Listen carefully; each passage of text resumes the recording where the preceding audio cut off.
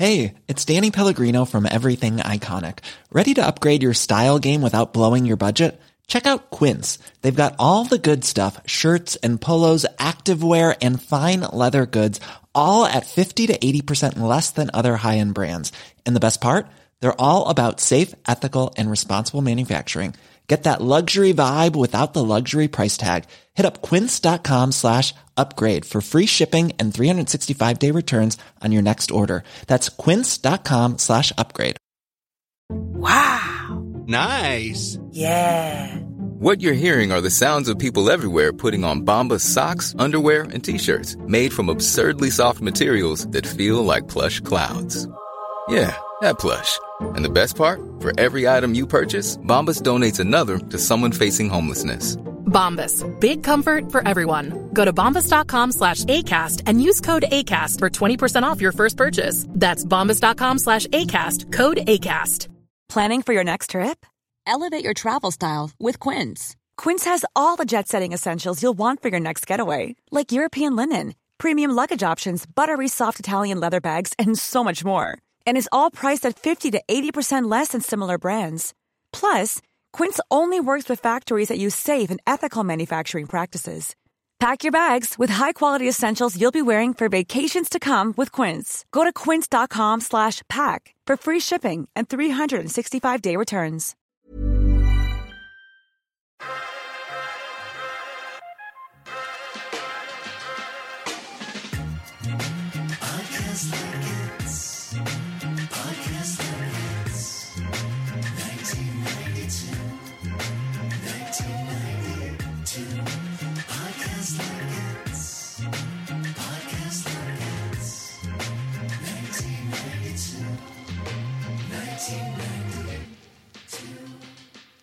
Welcome to Podcast Like It's 1992, the podcast where we talk about the films of 1992 here from our perch in 2023. I am one of your hosts, Phil Iskov. And I'm your special guest host, Emily St. James, sitting in for your regular host, some white guy who thinks he knows a lot about movies. I've been waiting to use that one. I was going to be for the Aladdin one, but I didn't want to seem like I was dunking on Kenny because I love and respect Kenny. So I've been waiting for a while to haul that one out. Guys, he's back. It took 6 months. He's back. Worlds are colliding. Back, baby! Kenny Neibart finally back on the pod to talk about what I would argue is there's like 3 movies that if you said what is Kenny? Kenny in a movie. There's probably 4 or 5, but the 3 that come to mind. Can't wait to hear this. I mean, they're all sports movies. Major League, Field of Dreams, White Man Can't Jump. I'd also put My Cousin Vinny in that category as well, which is not a sports movie, obviously. Yeah, that's every white boy I grew up with. Those 3 movies. No so offense. I meant no judgment. I know because I don't hold it against you in any way because you didn't grow up with the white boys I grew up with, so you didn't know. But every guy my exact age who from my area, I guess, so the Northeast, most of the suburbs, who isn't that crazy about movies, and I don't hold that, I don't say that derisively. Those are 3 movies that we all know inside out, front to back, up and down. Like when I was watching White Man Can't Jump, when I rewatched it, the people I was texting about it were all my friends from my youth who have probably seen less than 20 movies in their life. But we talked to them. But the other thing about it is, I don't want to take over this podcast. I'm a guest. But the other thing about it is I was watching the movie and I asked my son, Rollins, for longtime listeners, he's now 11. And he's basically, he wears a hoodie all day. He plays basketball. He's a young adult. He plays basketball. I asked him if he wanted to watch it. He said yes. And then I go to watch it and he doesn't come down. And 10 minutes in, I text him and I say, Rollins, you need to get down here. This movie's about basketball and talking shit. It's basically you in a movie. And he comes down and he watches it with me. Now, I watched this movie for the first time. This movie came out in 92. Obviously, I was 10 years old. My dad took me and my best friend, Rob, to see this movie in the theaters. Wow. So to then show this, then to watch this with my He's only 11 for a week. 11-year-old son. Real passing the torch moment for me. So, okay, you're 10 yeah. years old. You're sitting in the theater. I'm assuming you're a basketball kid to some extent, right? Like you liked basketball? Basketball. I'm a fan more than a basket. I mean, look, I'm a basketball player in that I, went to gym class, but I mean, and played on rec teams. I guess my question is, you're 10 years old. You're sitting in the theater. This basketball, is not... sport. Yes. Sports, sure. Sports are everything to me at this moment. Basketball's enormous. I'm a Knick fan, and this is the height of the throw elbows at people's noses Knicks. That really kind of informed us. And obviously, Emily, very curious to hear your thoughts on this as well. But this movie is it is a sports movie. But I think what I love about this movie is that it doesn't lean into a generic cliche sports arc, right? Like the actual, I mean, yes, you get the moment when he dunks and that's all fine and good, but like the fact that this is street basketball, the fact that this is sort of kind of a crime movie, the fact that like Jeopardy figures so prominently in the storyline, it doesn't really feel like a basketball, like a sports movie in the sort of obvious sense of the term. And I'm wondering, at 10 years old, Kenny, was that exciting to you, or was that just like you didn't, or did you not even really put that together? At 10 years old, yeah, it was exciting to me. I mean,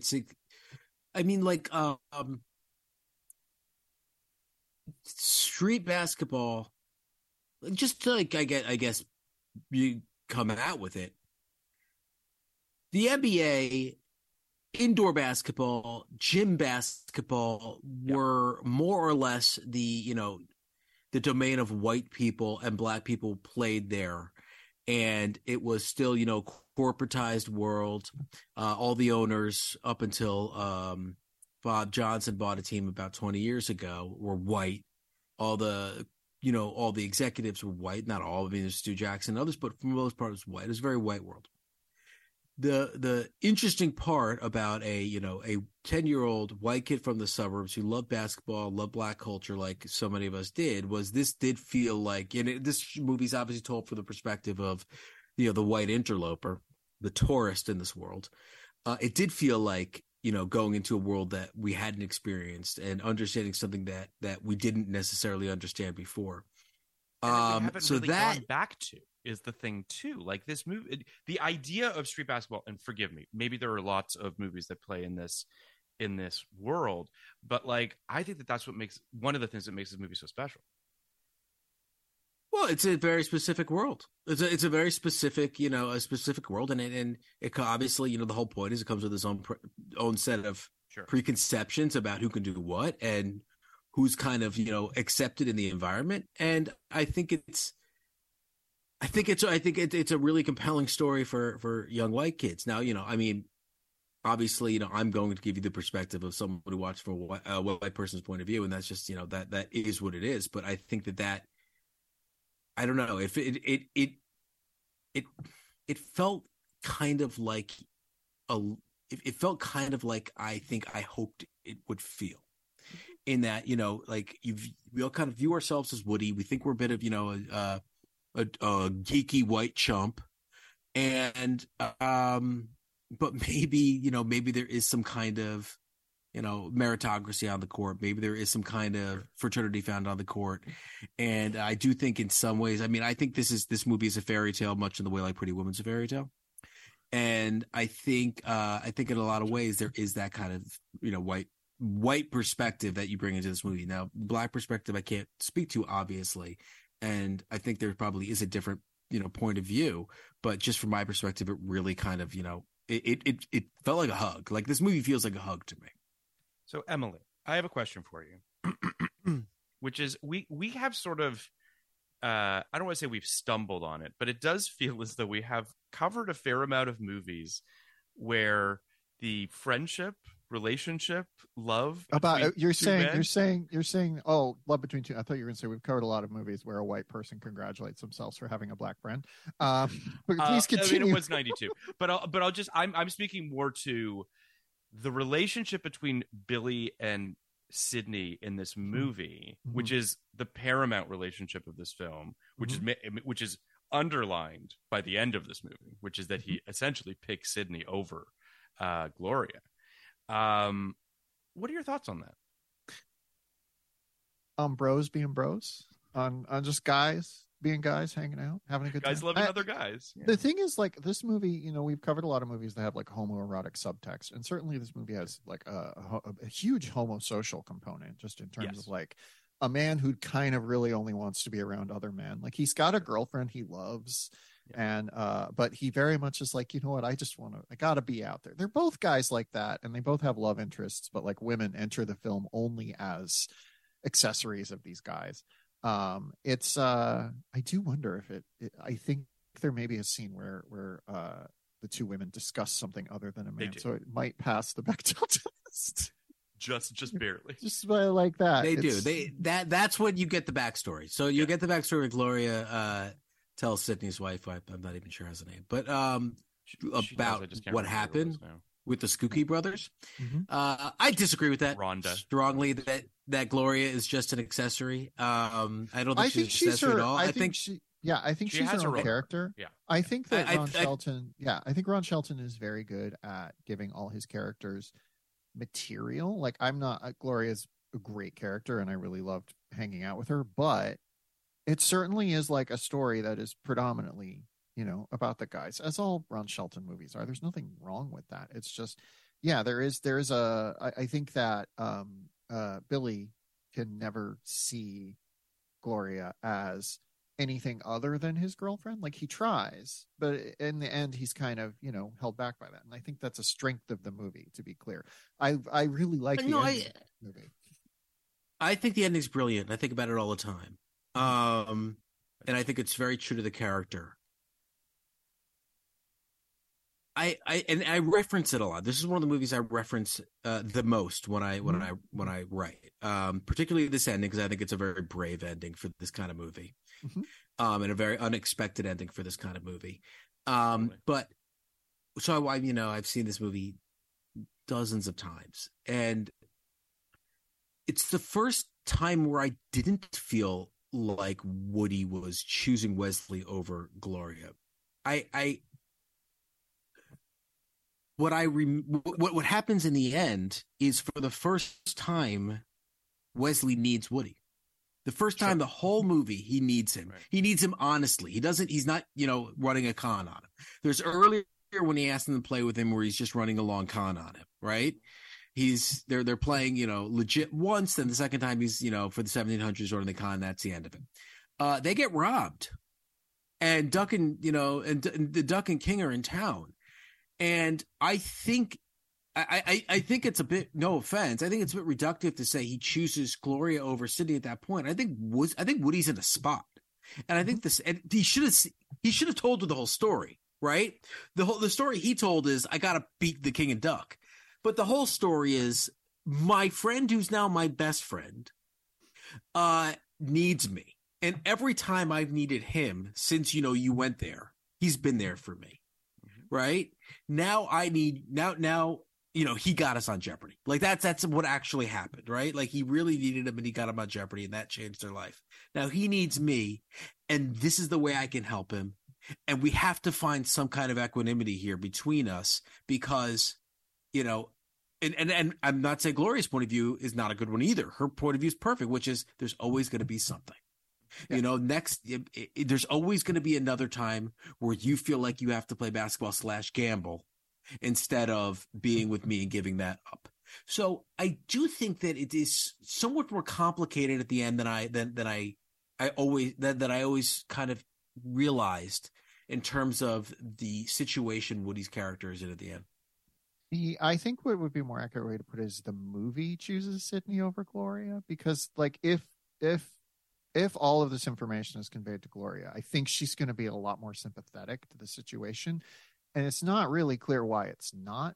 And that to me is one of the few places in the movie it feels like there's kind of a screenwriting, like, corner cutting to, like, get us to a place where the movie needs us to go. And, like, again, the ending's great, so, like, I'm not complaining about it. I think it's fine. It's just, it kind of needs to put Gloria in that spot so that you can have the moment of, every good relationship is about figuring out when to put your partner's needs ahead of your own. And in this case, Sydney's needs, Billy puts Sydney's needs ahead of his own instead of putting Gloria's needs ahead of his own. He knows that he has to make like a choice to put somebody's needs ahead of his own. And if he had given Gloria all the information, then she might have been more sympathetic in a way that the movie, I don't say the movie doesn't allow her to be. She's a very sympathetic character, but the movie wants to present a simple binary choice in certain ways and like removes obstacles to that.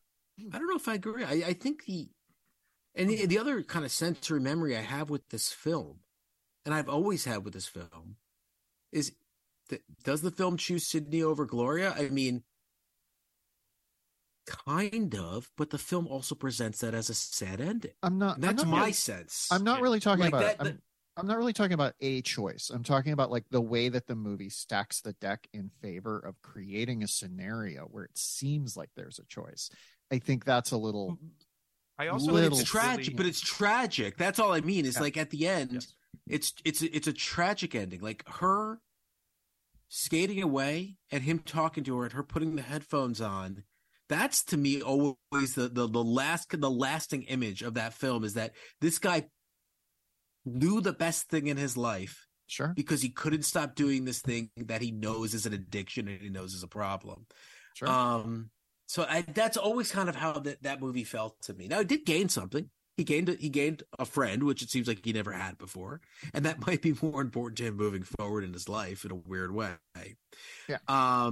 But you know, can I also just say too that I think one of the things that's interesting is that, you know, Billy has several opportunities to quote unquote choose Gloria throughout this film, right? Like there's a bunch of moments where you get the impression that it just becomes a bit of a tonnage issue, I imagine, to Gloria too. To put, right? To put again, just sort of not even so much to choose her as to put her needs ahead of his own. Yeah, and like when it comes time to put someone's needs ahead of his own, he puts Sydney's ahead of his own, and I think that's brilliant. It's a brilliant character choice. I'm just like, I think that again, if I were Billy in that situation, I would be like, hey, here's everything that's happened, and if you still are mad at me, I get it. And the movie kind of just doesn't give them that. I mean, I'll also say too, I mean, I know we're jumping ahead, but whatever, it doesn't really matter. I'll just say that, you know, I think Billy legitimately thinks she's going to be in the hotel room when he gets back. Mm-hmm. Oh, right? he definitely like, does. There's no question in his mind that this is just another bump in the road for them.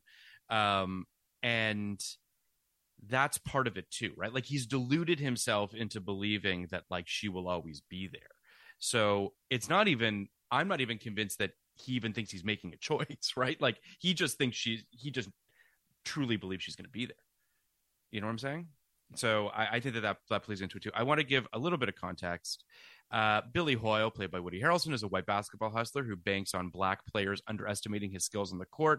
When he pulls one over on Sidney Dean, played by Wesley Snipes, his victim sees a lucrative opportunity, and they become partners in the con game, plying their trade across the courts of Los Angeles. Meanwhile, Billy has to keep one step ahead of mobsters, to whom he owes money, while staying on the good side of his Jeopardy-obsessed motor-mouth wife, Rosie Perez. White Man Can't Jump opened on March 27th, 1992, in first place against Basic Instinct, Wayne's World, My Cousin Vinny, and The Cutting Edge. It would go on to make $90 million on a $31 million budget. It has 77% on Rotten Tomatoes.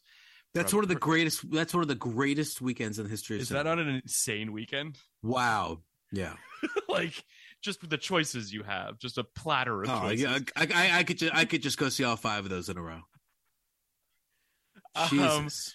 It's unbelievable. 77% on Rotten Tomatoes from critics, 68% from audiences. Roger Ebert gave the film 3.5 stars out of 4. Said White Man Can't Jump is a movie about black basketball hustlers and a white guy who cons them and is conned by the others. But the plot description doesn't begin to do justice to this movie, which is all about language and timing and loyalty and betrayal, and is very smart and very funny. The language is one of the great joys of this movie, not just because of its energy and spirit. Most of the characters are gifted verbal improvisers, but because of its originality. The usual 4-letter words and their derivatives are upstaged by some of the most creative and bizarre insults I've ever heard in a movie. Here is a comedy of great high spirits with an undercurrent of sadness and sweetness that makes it a lot better than the plot itself could possibly suggest.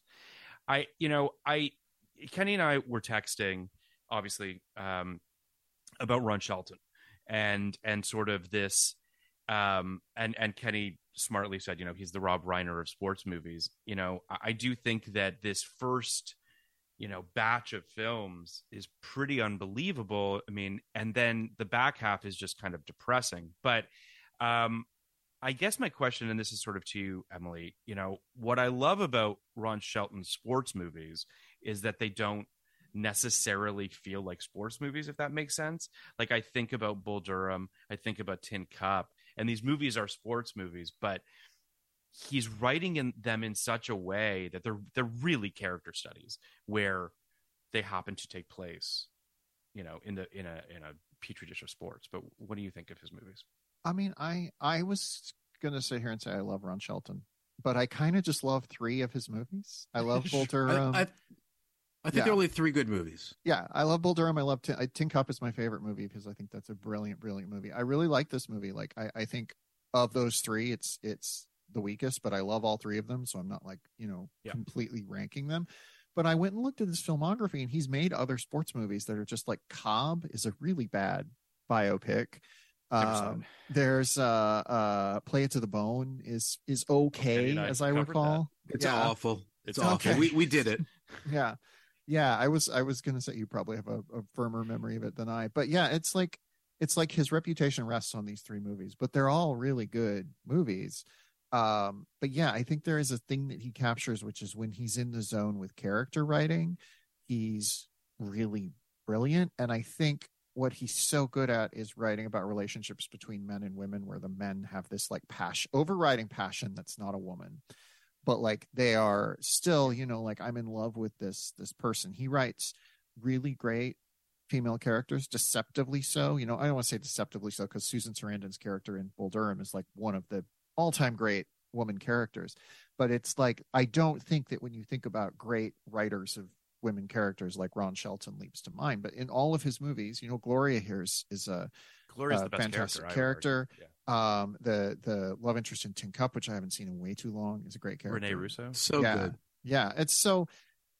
It's like he has this sort of range that he can play in, which is character studies of guys for whom a sport becomes an addiction, and then the women that love them. And once he gets outside of that, which in theory, Cobb should have been right in his wheelhouse. So it's weird that it just like didn't work.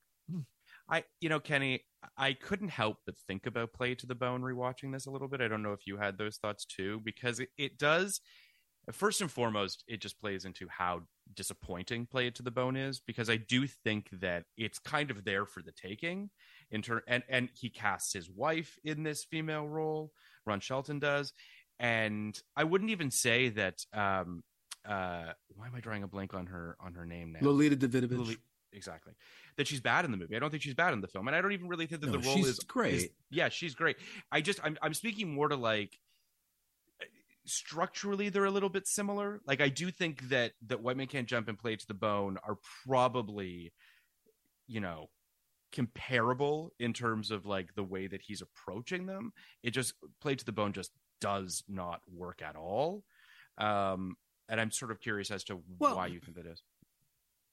I think Emily hit on something early on. This isn't true for Tin Cup, and I love all 3 of those movies very much. I think White Man Can't Jump is head and shoulders above the others, personally, but that's me. It's not really true for Tin Cup. Tin Cup is almost the opposite. In like, I think Tin Cup I think Tin Cup is the weakest, I think, by far, because Rene Russo ultimately loves that he, destroys himself for the game. Right. I'll never forget the no one will ever forget your 13 on the 18th hole. Like, that's a good thing,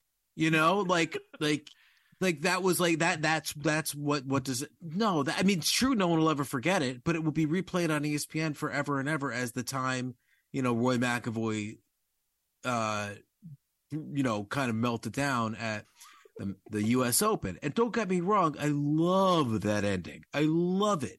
But holing out from the fairway and then having, the woman you love tell you that was a great thing does kind of betray its core message, or at least what I'd want the core message to be, which is learn from your mistakes. Or don't, but don't get rewarded for them. Sometimes you just love a man who has a code. What can I say? And he looks like Kevin Costner. It's true. Like, He probably has never been hotter.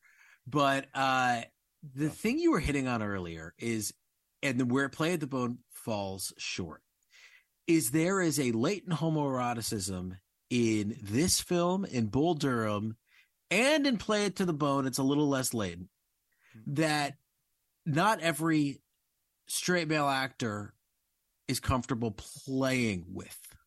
Mm-hmm. And Tim Robbins and Kevin Costner were to some extent. Woody and Wesley play it like lovers.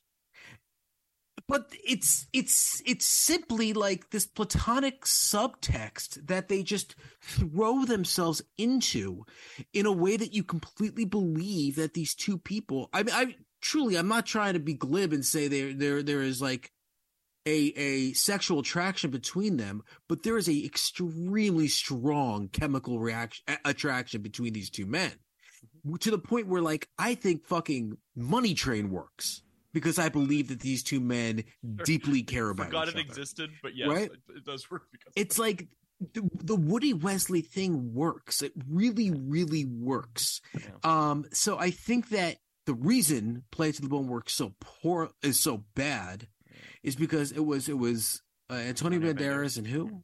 Woody Harrelson. And who's the other guy? Woody and Harrelson. Woody. They, for whatever it is, and there are a lot of gay jokes in that movie, for whatever it is, those two guys don't scream two guys who genuinely love and care about each other. I don't know, if it was Wesley, I'm already imagining if it was Wesley and Woody, it would break my heart, the idea that these two guys are going to have to fight each other at the end of the movie. Well, think about that.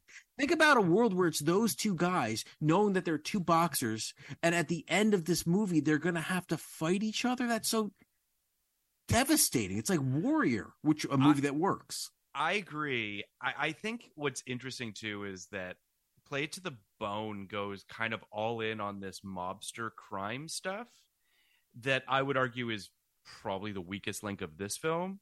Like, and it's barely in it, quite honestly. I mean, the mobsters for the most part play a little bit cartoonish, and it's kind of, not it doesn't even feel like a real thing in this film. Well, the end is so great. The end is so great when they're like, "Oh, we could show our face back in Louisiana again." Yeah, like they're the losers of the film. No, 100%. Whereas it's so much more of the storyline and Play It to the Bone. Like they're really all in on that. It just doesn't work. But I want to talk for a second about. Sorry, go ahead, Emma. Yeah. Ron Shelton is also fascinated by crime. I think his best non-movie out of that's not in that trio is Dark Blue, which is not a good movie per se, but comes so close to being a really good one. Movie? Yeah, and it's in the lead up to the Rodney King situation. So it's I haven't is seen that 92 also? That's 2002. No, yeah, it's 2002. Oh, all right. Sorry. I saw it when it came out because I was like a Ron Shelton fan, and Completist. I was like, at the time I was like, this is pretty good, and I don't have a firm memory of it, but I remember it like being an improvement over Play It to the Bone, and like I think it's probably his strongest movie outside, but it is the one movie where he's sort of like, I'm going to indulge my interest in dark crime stories in a way that like plays a little bit more seriously, and then he makes Hollywood Homicide and destroys his career. So yeah, I mean, I Dark Blue would be an interesting double feature with Unlawful Entry, but a 1992 movie. I think that's what I was thinking of. Yeah.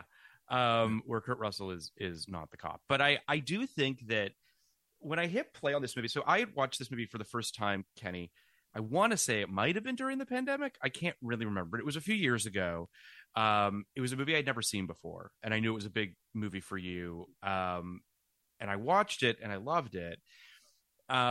This time around, I was pleasantly surprised by how sort of gracefully this movie changes gears. Like this movie kind of opens with a good like solid 20-30 minutes of what feel like a somewhat bro-y sports movie, and I'm not suggesting that it doesn't continue that, but it does show its layers and its complexities very subtly in a way that I really appreciated this time around. I think that it's just it's a much more surprising and nuanced movie than I think people give it credit for. Like I do think that most people, I assume, fans of this movie, I'm not including you in this, Kenny, because obviously you see the complexities in it, but I do think that like it's a That's me. No, I mean it's kind of a smack talk basketball movie that I think a lot of people kind of associate the vibe of this movie and sort of the kind of the, as opposed to the kind of weird romantic relationship drama that's really going on in the undercurrent of this film. Yeah, I mean, do you sort of see that, or do you feel like, I mean, you've seen this movie a million times, so I mean, yeah, I think you're right. I think there are a lot of smack talk basketball movies, and I think there's a reason this one endures. True. And it's because it's not about the smack talk basketball part. It's because that is, that's an accoutrement. Yeah. What this movie really is about is two relationships, right? And also, I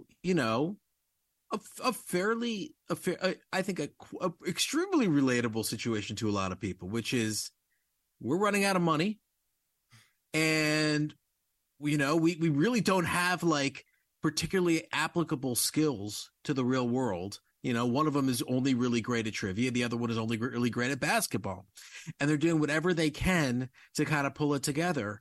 I think that I think Bill Simmons, of course, always used to complain because he's a, boy. He complains. He complains about things. He's a complainer. Yeah. That Bull Durham isn't actually a baseball movie. It's a romantic comedy, and that is derisive, but it also wasn't meant as like, I don't like it. I just want to be clear that like it's a great movie. That's a romantic comedy. There are a lot of fucking baseball movies, right? A lot of baseball movies, but the ones that endure are the ones that are really about something else. League of Their Own's not about baseball. It's about a relationship between two sisters. Field of Dreams is not about baseball. It's a relationship between a father and a son. Even Major League, which is my fucking movie to I'll die at every hill forever, ever, ever, is not really about baseball. It's really about brotherhood, right? It's really about trusting the people. It's really about believing and loving and be in a found family situation. It's kind of about when a baseball gets a face and flies across the sky and goes, ah. That's what Major League's about. I've only ever seen the poster. I've never seen that movie. So. No, that is what the movie is about. It's about it's about baseball. That's what the baseball's called. In the movie when baseball attacks. But and furthermore, and Emily, you're a sports fan, and Phil, you're a Canadian sports fan. Mm-hmm. Sports aren't really about sports. ESPN doesn't really thrive because of showing sports or showing scores. That's why sports news always felt like it took a backseat to Sports Center, because Sports Center was always telling you a story. 30 for 30 is about stories. I think people know I love LeBron James, and I like watching LeBron James play basketball a lot. But what I really love is the 25-year story of this 16-year-old chosen one doing what he does or not doing what he does, or playing every aspect in every single way and every decision being dissected, because it means so much more than what happens on the court. The things people talk about with LeBron are all stories. Coming back from 3-1 against the Warriors. It's not an incredible athletic feat. That's an incredible human story. Yeah. Right? These are incredible human stories, or they're tragic human stories, like choosing to go to the Heat instead of, staying in Cleveland, or going back to Cleveland and winning there. That only matters because of the story. So I think sports fans may not even realize it, but they are so much more conditioned to being, story receivers. For the record, they definitely don't realize. No, some don't, but I think some do. I don't think it's hard to have a 10-minute conversation with a sports fan and say, why do you like this person? And it goes beyond, well, he plays for my favorite team. Yeah. It goes into like, there's something about, some poetry or something about what he does, or what his story is, or what she does, what her story is, or something like that really people really find compelling. Like, my favorite athletes before LeBron James were always Phil Mickelson and Jennifer Capriati. And I love Phil Mickelson because he was number 2 to Tiger, and he could never really climb Jennifer Capriati is a pull.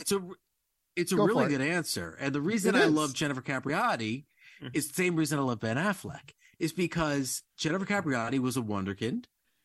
came out, the youngest player ever on tour, 15 years old, very much cover of magazines, never quite rose to that level, had it all fall apart, arrested for drugs, was a poster child for like Too Much Too Soon, came back at 24 and won 2 majors. I just want to say, as an older person, I agree. I love that shit, but I had nothing to do with how she plays on the court. Oh my God, there's a baby. There's a baby, and the baby has entered the chat. Your baby is a cute baby. It's a very. Oh my goodness. Yeah. That is one cute baby. Oh my God. I gotta turn off the background so we can see. It's pretty. That's pretty the cutest baby. Oh my God. It's stupid. And she loves screens. So she's just. Oh no. Emily, take her off. That I might have to kidnap that baby. It's ridiculous. Holy shit! You have such a cute baby. Thank you. Congratulations. I want to say that she's cute. That'll make her very, life very easier. cute. But also that is the pull quote of this episode. Jennifer Capriati is why I love Ben Affleck is incredible. They're not what? It's the same reason. All my favorite people are people who have been written off to the point where they are ridiculed and come back and prove that they are bigger and better than any of these critics could ever imagine. That is my fucking shit. No, I get that. And I do. I mean, to underline what you're saying, which does feed into this film to a certain degree. Everyone loves an underdog because of the story, right? Like everyone is always cheering for the Cinderella team, cheering for the underdog because, everyone loves a David and Goliath. Everybody loves that idea. Yeah. Even God knew that. Even God knew it was good storytelling. So I do think that the biggest overdog of all time even got it. But I think this movie, which, I'm not sure that I even thought about it prior to this, but this idea that like in life, these guys, Billy and Sydney, are behind the 8 ball, right? They're struggling to make ends meet. They're struggling to support themselves, their families, what have you. On the court, they're obviously very good. And that idea of that the confluence of those two things, of rooting for these guys to pull themselves out of their circumstances with this talent that they have, but also this idea of, and again, like all good sort of, duo movies, it's the idea of, we're better together than we are apart, I think is also, part of what feeds into the ending of this film too, right? Which is that this idea of professionally Billy recognizing that with Sydney at his side, they're unstoppable, quote unquote. I think that's part of the kind of the juice of this film too. When it comes to sports movies, baseball and boxing have an inordinate number of like good movies compared to other sports. Certainly there are other good sports movies. And I think it's largely because baseball and boxing come down to one-on-one face-offs, and that's easy to build conflict around. And this movie is very smart in how it turns basketball. It plays with one-on-one basketball. It plays with small street basketball in a way that allows it to boil a game that is inherently an ensemble movie, inherently should be about ensembles, to a one-on-one thing. I think that's what sort of Shelton I also figures out. It's worth saying too, that Wesley and Woody both learned to play basketball quite well. Woody knew. So Woody was a player, and Wesley basically never picked up a ball. It's actually crazy what he's able to accomplish. Yes. Yeah. But so much of it is, I mean, just from a filmmaking perspective, the freedom to have those wides, the freedom to be able to show these guys sinking these shots, it's insane and so vitally important. You know what I mean? Like, if it was being cheated. That was my overwhelming takeaway for like the first 45 minutes. I was like, these guys can actually play basketball, or at least can play it in a way where a movie can fake it convincingly. Because I know that like it's scripted and the other guys are like throwing it away a little bit, but yeah. But it's totally, look, I'm going to say one thing about the remake or the reboot or whatever re-mentioning. That's not the case. And it does strain credulity throughout the film. again, watching it, as an older person and kind of watching it with a more critical eye than I normally do, the shoot off that they have in the beginning of the film, Wesley and Woody, I think 7 out of those 10 shots are one take, right? Just one take in the beginning. They keep sinking these fucking threes. Yeah, it's crazy. And it's incredible. It's incredible. Like these guys just like they are so convincing as the best street ball duo that and they need to be. Like it doesn't work without it. It really doesn't. I don't know. It's a weird movie. It's you ever see 29th Street, Phil? I don't know if I ever I wonder if it's 92, then maybe we could talk about it. Ooh. I don't know. 91. Maybe you should just let me in. Maybe you should just let me do it. 29th Street with it had Danny Aiello and Anthony LaPaglia. And basically it's about the guy who won the lottery for the first time. The New York lottery. Oh, okay. The first New York lottery. It's such a beautiful movie. It's like, it's a wonderful life. But the thing about that movie, that kind of strange credulity, but it's the premise of the film, is that this main guy has always been so lucky. Everybody knew from the beginning that he was going to win the lottery. It was a self-fulfilling prophecy. And that's the movie. That's the same with this movie. Like, you don't really go into any of the, and not because it's a movie, because these guys are legit. You don't go into the 2-on-2 tournament thinking they're going to lose. You don't go into the King and Duck thing thinking they're going to lose. It's never ever about are they going to win or are they going to lose. The only athletic thing that it's ever about is would he dunk, and that is such a small thing that Rollins watching the scene. He's like, so he's going to dunk at the end, right? Like it's just like it means nothing to the film. Yeah, but I agree that it means nothing to the film. Still works. It's a great moment. It works like gangbusters, and part of it is the fucking hug afterwards. Woody is just elated. And Wesley holds his head. It's one of the great movie hugs of all time. It's fucking great. I really do feel like, the thing about this film is, like, in a lot of ways, it was the blueprint for how my friends and I played sports moving forward. Just how we play pickup sports, right? No matter what it was, but it always kind of felt like we were trying to channel these guys when we played sports. And I texted one of my friends during the movie, a friend who I went to camp with, my friend Jamie, who grew up in the city and is very obsessed with this film. He named his dog Sidney Dean, right?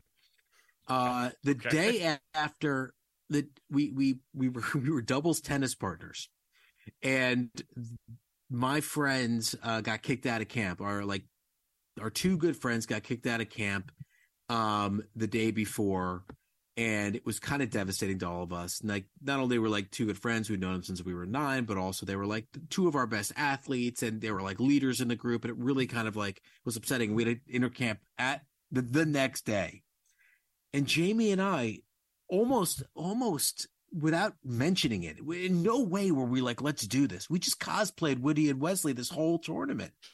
And I was like, I'll never forget what he did. He goes, dude, like, that's a memory that'll last for my whole life. Like, what I'd give to be 14 again.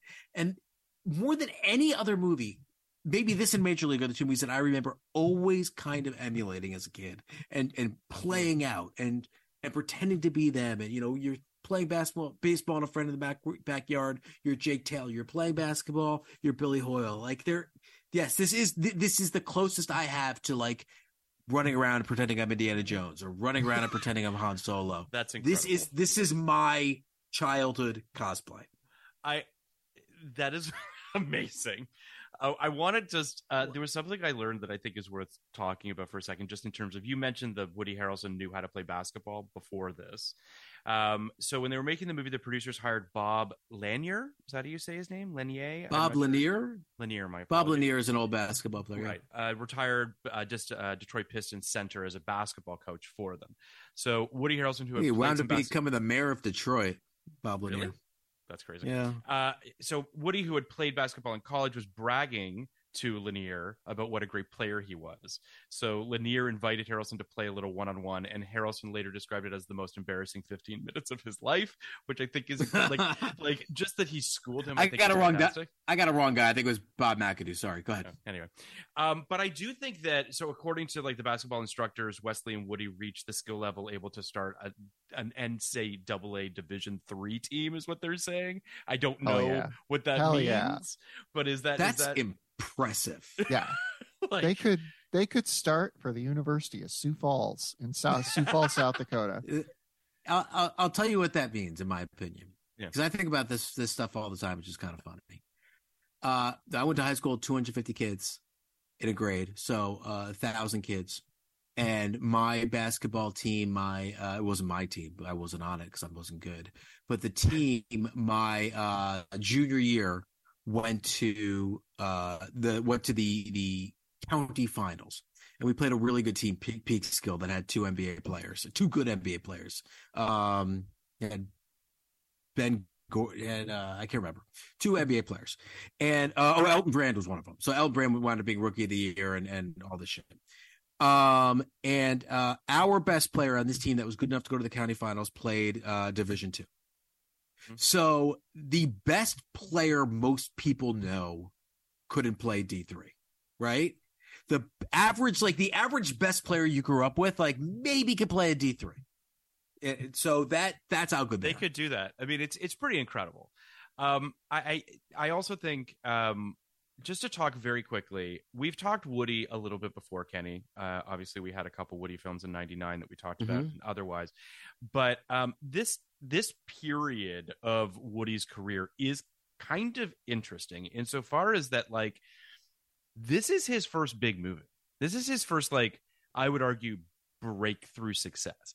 It should be said, too, that, like, the poster just says Wesley and Woody. Like, Woody is... that they believe he's enough of a household name that they could literally do that at this stage in his career, when truly, like, he's had bit roles in a handful of things, but he's basically just been on Cheers. He's on Cheers as a character named Woody. I think he's a huge. This is arguably arguably the peak of his stardom, Phil. Like, this is arguably when he was the most famous. And he wasn't. I think people. Well, I don't know if that's right, but I think people almost misremember what he was on Cheers. Like, I think he won Emmy. Like, he won an Emmy. I don't mean to take anything away from Cheers. And you are absolutely correct, Emily, that he does play a character named Woody. So I understand what you're saying, but it's kind of amazing that they're doing that. It was the biggest show on television at this point. Like, it had just come off a season where it was the #1 show on TV. Right. Like, I mean, you could argue there are other points where he's slightly more famous, but this is definitely in, like, the top 3 at least. This is for sure. Him, yeah. This is him huge. Yeah.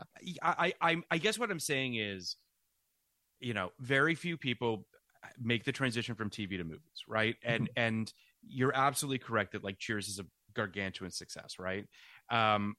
It is interesting just to see White Men Can't Jump into Indecent Proposal into Natural Born Killers, is just sort of an interesting trifecta of films. And then it's like, those are kind of, you're saying those are like his first 3 like big major movies? 3 major movies. I would argue those are some big major movies. Right. No, but Natural Born Killers, I would argue, is the first time that, like, it feels like he's the poster. It's his, like, they are banking on Woody Harrelson as movie star. And it is interesting to look at sort of the next few years of, he does Money Train, as you mentioned, in '95, which is only 3 years later. He's back with Woody with Wesley Snipes. Then he's Oscar nominated for People versus Larry Flint, Kingpin. Like, he's doing, and then it's kind of a series of, quite honestly, just sort of character-y, what have you. Then it's Played to the Bone, Ed TV. He's just a fascinating movie star. And I would argue that he's never really banked on being the lead of a movie kind of since. I mean, Zombieland isn't even really him as a lead. The one big movie role he has before that is he's in Doc Hollywood, but he's basically playing the major supporting part there. Yeah. Good movie. He's playing the major supporting part there in a similar way to what he was doing on Cheers at that time. It's a very different character, but he's in a similar position to another TV star who's at that point has made a crossover to being a movie star. I do think what's interesting about his 90s work is that after Natural Born Killers, a lot of those movies flop but have long tails. You know, like Kingpin's a movie that didn't do well in theaters, but like everybody saw on video, and like, you know, everybody, like, I want to say everybody remembers that movie, but it is a well-remembered movie. Similarly, People versus Larry Flint obviously got a lot of acclaim, but was not a very big success. But like people, you know, it's he was in interesting projects, which sort of absolutely kept him alive, even though he wasn't the draw that I think people hoped he would be. I mean, he's in Wag the Dog, he's in Thin Red Line, like he's in stuff that obviously is you know, critically acclaimed and what have you. I think he's a fascinating guy. He gets an Oscar nomination for The Messenger as well in 2009. You know, we talked about him in 2012, Kenny, the film 2012, that is. He's obviously in the Hunger Games movies. Like, he's got franchise. Like, the guy has obviously found quite a niche for himself, and it is really interesting. He's also become a permastar, you know, in a way that some people are. Like, Woody's never going anywhere, and that's kind of been true for about 20 years. And you know, he's bigger than the movies he's in for the most part. And I you know, and his marijuana stuff gets, you know, noticed outside of this. I don't know if you know, he has one of the most interesting personal stories. His dad was a mafia hitman. And was like he's part of the JFK assassination potentially. Maybe he might be Matthew McConaughey's cousin brother. I mean, then there's the True Detective of it all too, which is like give him another True Detective. Goose, you know what I mean? Yeah. Yeah, I mean, and he just kind of did Triangle of Sadness last year just for the fuck of it. Like, he's just a permastar. He's bigger than the movies now. I agree. Even if he's not really, you know, the kind of guy you're putting out there as a lead to bring you to theaters. Sure. I wanted one other trivia fact that I learned while researching this film. Apparently, this was a favorite of Stanley Kubrick's. Of course, Stanley Kubrick loved White Men Can't Jump. You can see it all over Eyes Wide Shut. Like, it's as I like, said. Yeah. The scene where Tom Cruise and a man in a weird mask play a game of pickup basketball is pretty clear. Deleted scene, but a great scene. Yeah. I also, you know, I don't know if you guys are like this, but I always love when a movie fucks with the title, the studio fanfare, or what have you. And I love that. Of course, the best. That was when I was like, this movie is going to be like, I just want to say, I came into this movie thinking it was like that joke in The Simpsons where Homer Simpson is watching a stand-up comic who's like, white guys drive like this and black guys drive like this. It's funny, and Homer Simpson's true. Yeah. I was like, I had in my head assumed all my life this movie was that. I'd never seen it until last night, and then that studio fan. Wait, you'd never seen it? I'd never seen this movie. Yeah, I haven't seen a lot of these movies. Oh, I've only seen like a handful of 92 films. So yeah, I'm a very weird choice to co-host this podcast. But even you said you were a Shelton person. I figured, you know, you can't really be a Shelton person. I never circled back to this because Tin Cup was the first movie I saw by him, and I was like, this is great. Then I watched Bull Durham, and then like White Man Can't Jump had this reputation in my world as being like really risque, and it's not at all. And I think that was because of like coded racism within the world that I grew up in. But like it certainly, I just never circled back to it. And then I watched it last night and was like, right, Ron Shelton's really fucking good when he's good. Did you know there was the Jeopardy part before this? No. I was I did not. You must have been so delighted when this movie just turned into an episode of Jeopardy for 5 minutes. I was like, I think it's really cool that, like you said, that you know, Rosie Perez is Gloria rather is really good at trivia, and Billy's really good at basketball, and like that's what you need for a marriage. Like Libby's really good at basketball, and I'm really good at trivia, which is weird because I'm the tall one. But but like when this movie just turned into an episode of Jeopardy, I was not expecting that. And Alex Trebek was there, and like I knew he did a lot of cameos. I was so delighted. I had such a blast. It's just like giving that character that resolution and letting that character have a big win just is why I love this guy at his best. I remember when I watched it for the first time, Kenny, I texted you and I was like, I can't believe she actually gets on Jeopardy. Yeah. And you were just like, yeah, it's the fucking greatest. And you're just like, because you never ever would expect it to happen. It's fantastic. I know, you know, again, these are like Babe Ruth is so funny. Babe Ruth is so funny. It's like it's enough to make you fucking fall out of your chair. But it's also Wesley Snipes being like Babe Ruth. No, she's not great at sports. But and those two guys are so funny too. The professor and the rocket scientist. It's and a former disco queen. Like it's too. I remember my dad laughing so hard at a former disco queen. But like, and she hates the dress, but she loves the dress, and she wears the dress, but even though they're like on a break, whatever. It's fantastic. This like I again, I know it sounds crazy because like everyone else's version of this is fucking Star Wars or E.T. or Jurassic Park or whatever. But like this moment when she gets on Jeopardy for me was such an eye opener about what movies can be. It was such an eye opener about like, oh, you can do whatever you want. Like you could certainly write whatever you want, right? You could certainly put anything into a movie. And having her actually go on Jeopardy, which was probably my other obsession as a child. Right. Trivia has always been an obsession for me. Jeopardy's always been an obsession for me. And having her go on Jeopardy and just slay it like that. And it's the one moment in this movie where I can't even believe Shelton was so whimsical to like allow her to get on Jeopardy and have foods that begin with the letter Q be like that category. This is what I mean when I say, I think this is a fairy tale. Yeah. Like I think everything that happens in this movie just is pitched a little bit above where we live, and it's so lovely and beautiful. The Jeopardy thing is like the Jeopardy with thing. With all is, due respect, yes, go ahead.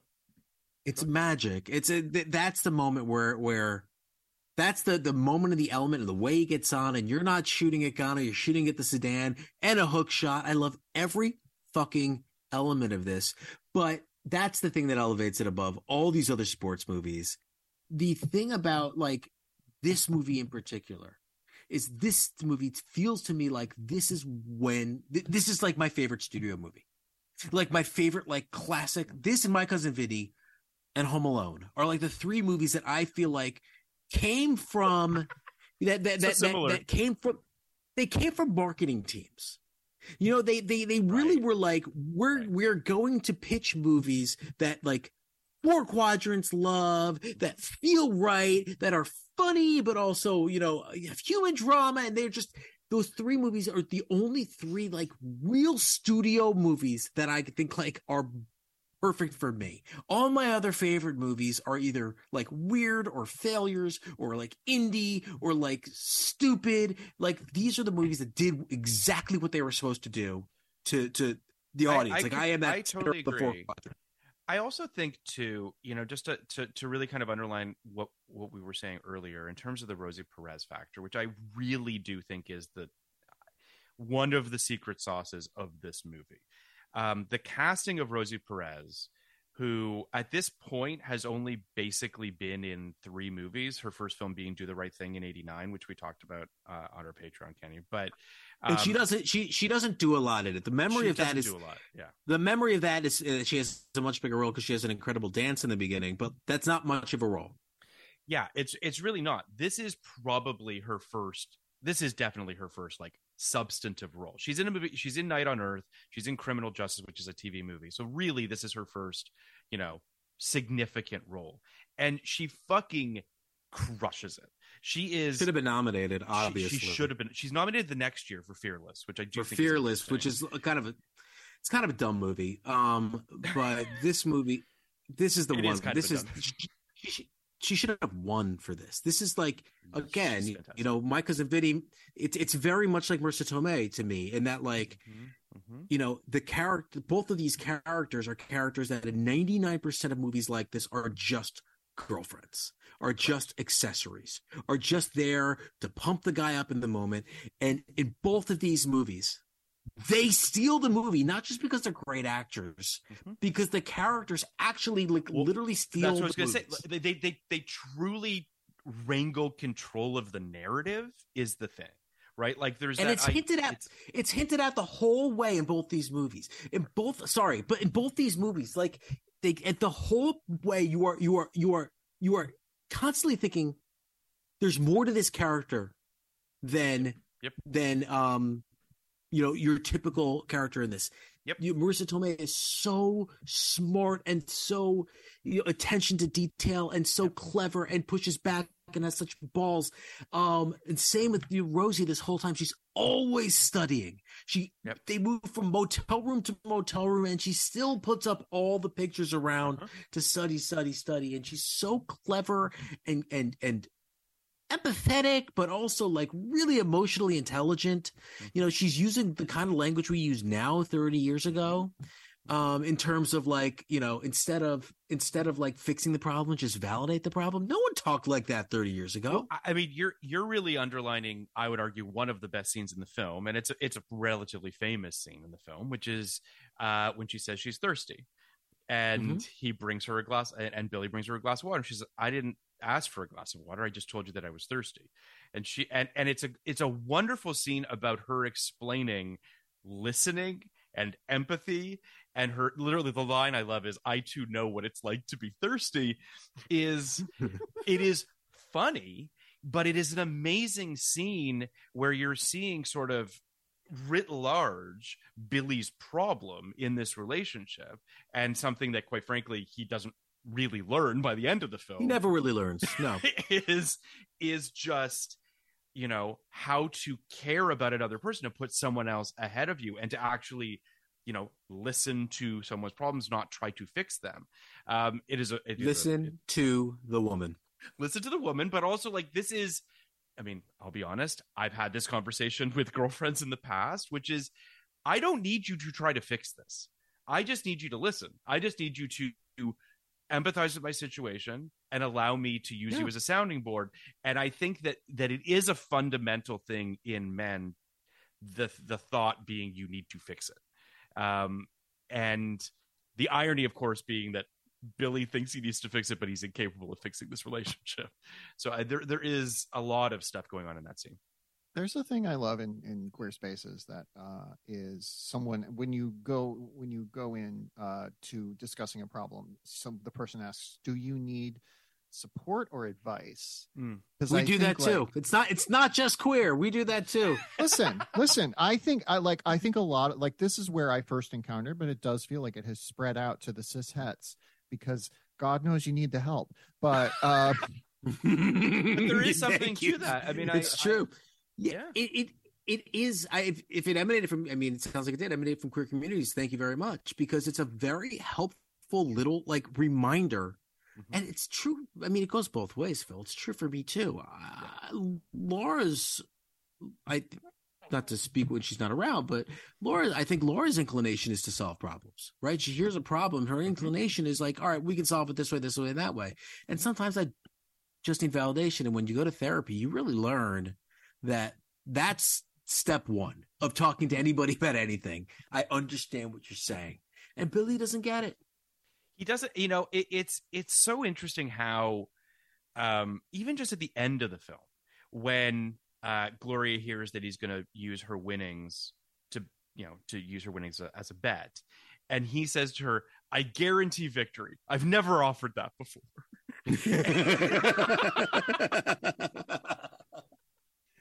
Which is like, that's Billy in a nutshell, right? Like, it's just, that's the, he thinks he's putting it all on the line.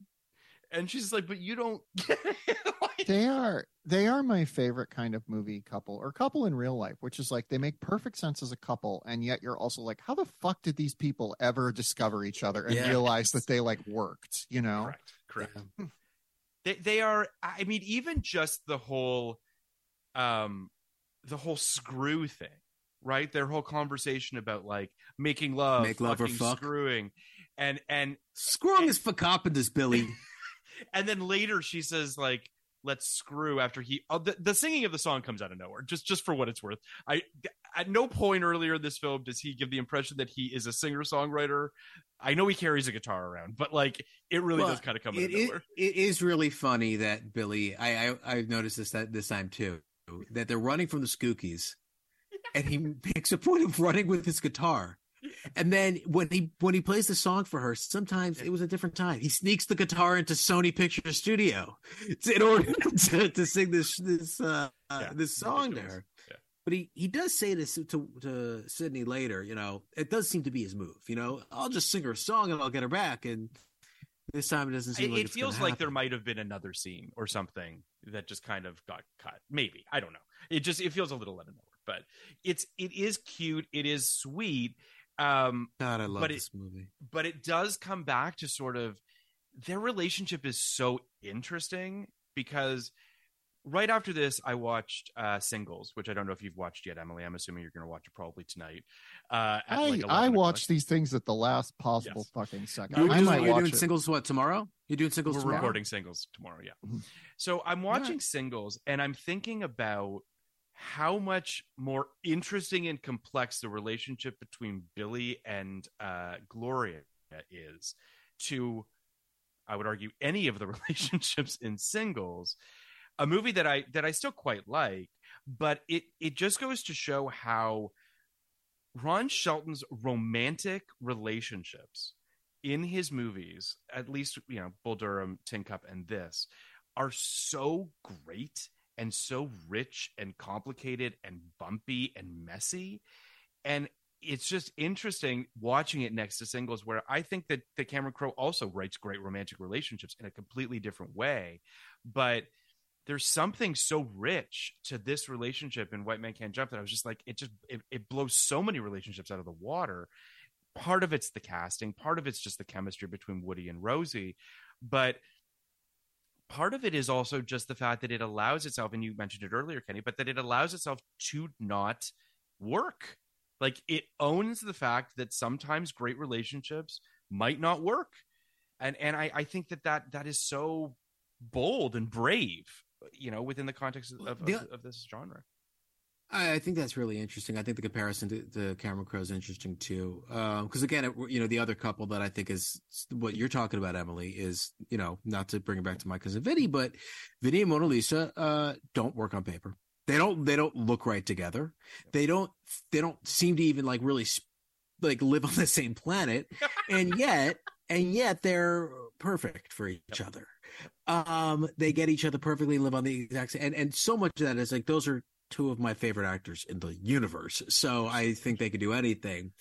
And I think these two actors are also incredible in White Man Can't Jump. What I keep coming back to is this idea of, all right, so yes, Cameron Crowe does an incredible job at selling the relationship of Say Anything, as well as Jerry Maguire, right? Those are two relationships that I absolutely love. Mm-hmm. Which are also two movies that on several occasions give you scenes from the woman's point of view. Mm-hmm. And both sort of sports movies. I mean, this is more overtly a sports movie than Jerry Maguire, but still. Yeah, no, but very similar. But mm-hmm. Jerry Maguire and Say Anything, you both get, mm-hmm. Say Anything is a straight up two-hander. Jerry Maguire, you have plenty of scenes where Dorothy is the POV character. And I think you would probably prescribe to a screenwriter trying to write stronger romantic relationships between men and women. You should probably have some more scenes from the woman's perspective. Mm-hmm. This movie has almost no scenes that are actually from Rosie's perspective. And My Cousin Vinny has no scenes that are from Mona Lisa's perspective. Mm-hmm. To me, it just kind of teaches you that you don't need to compromise what you're trying to do in terms of a character study, or even in terms of a two-hander between two men, and also show that the romantic the romantic interest is her own person and has her own desires and internal life and plans and all these things. I think like sometimes we get bogged down in the idea of structure it differently in terms of how you were going to fill out these characters. But there's a reason that Woody, for instance, fell for Gloria, and through his eyes, you see it very quickly. Very quickly, you understand what it is about this woman, aside from the fact that she's a beautiful woman, that really is so attractive to him and so attractive to us and so exciting. And so, like, there's something about this Gloria, this character, that is so, like, exciting, but all adventurous, and really just potential there's no ceiling. Like Yeah, the endless potential potential, of the potential of the world with Gloria is endless, and that's really exciting. Mm-hmm. Hey, I'm Ryan Reynolds. At Mint Mobile, we like to do the opposite of what Big Wireless does. They charge you a lot, we charge you a little. So naturally, when they announced they'd be raising their prices due to inflation, we decided to deflate our prices due to not hating you. That's right. We're cutting the price of Mint Unlimited from $30 a month to just $15 a month. Give it a try at mintmobile.com/switch. $45 up front for 3 months plus taxes and fees. Promo rate for new customers for limited time. Unlimited more than 40 gigabytes per month. Slows full terms at mintmobile.com.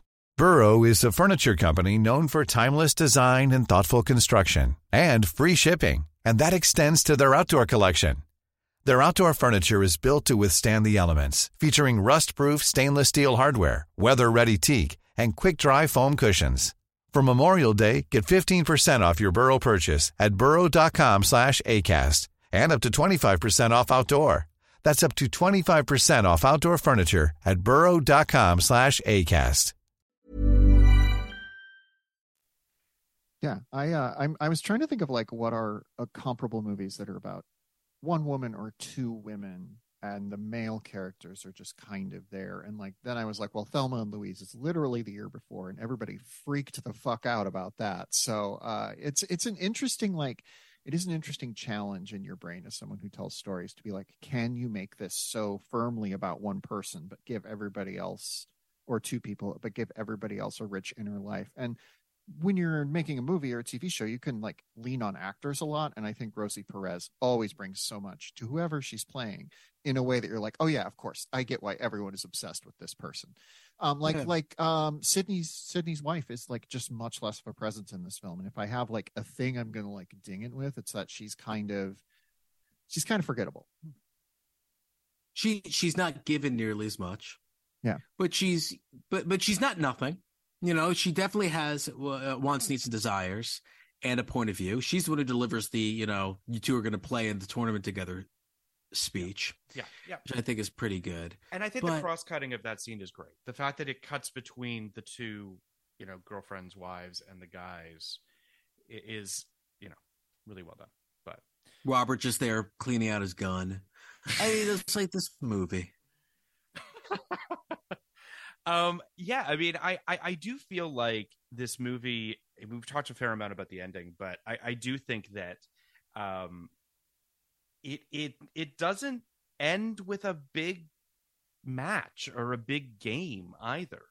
You know what I mean? Like, yes, you have it does, but Duncan King. Yeah, but I guess you're right. The dunking, yeah, you're right. Yeah. But it doesn't feel like it. It doesn't feel like it. It ends with a big moment. Sports wise, athletic, it ends with a big moment. It ends with Woody dunking, and pulling himself up on the rim.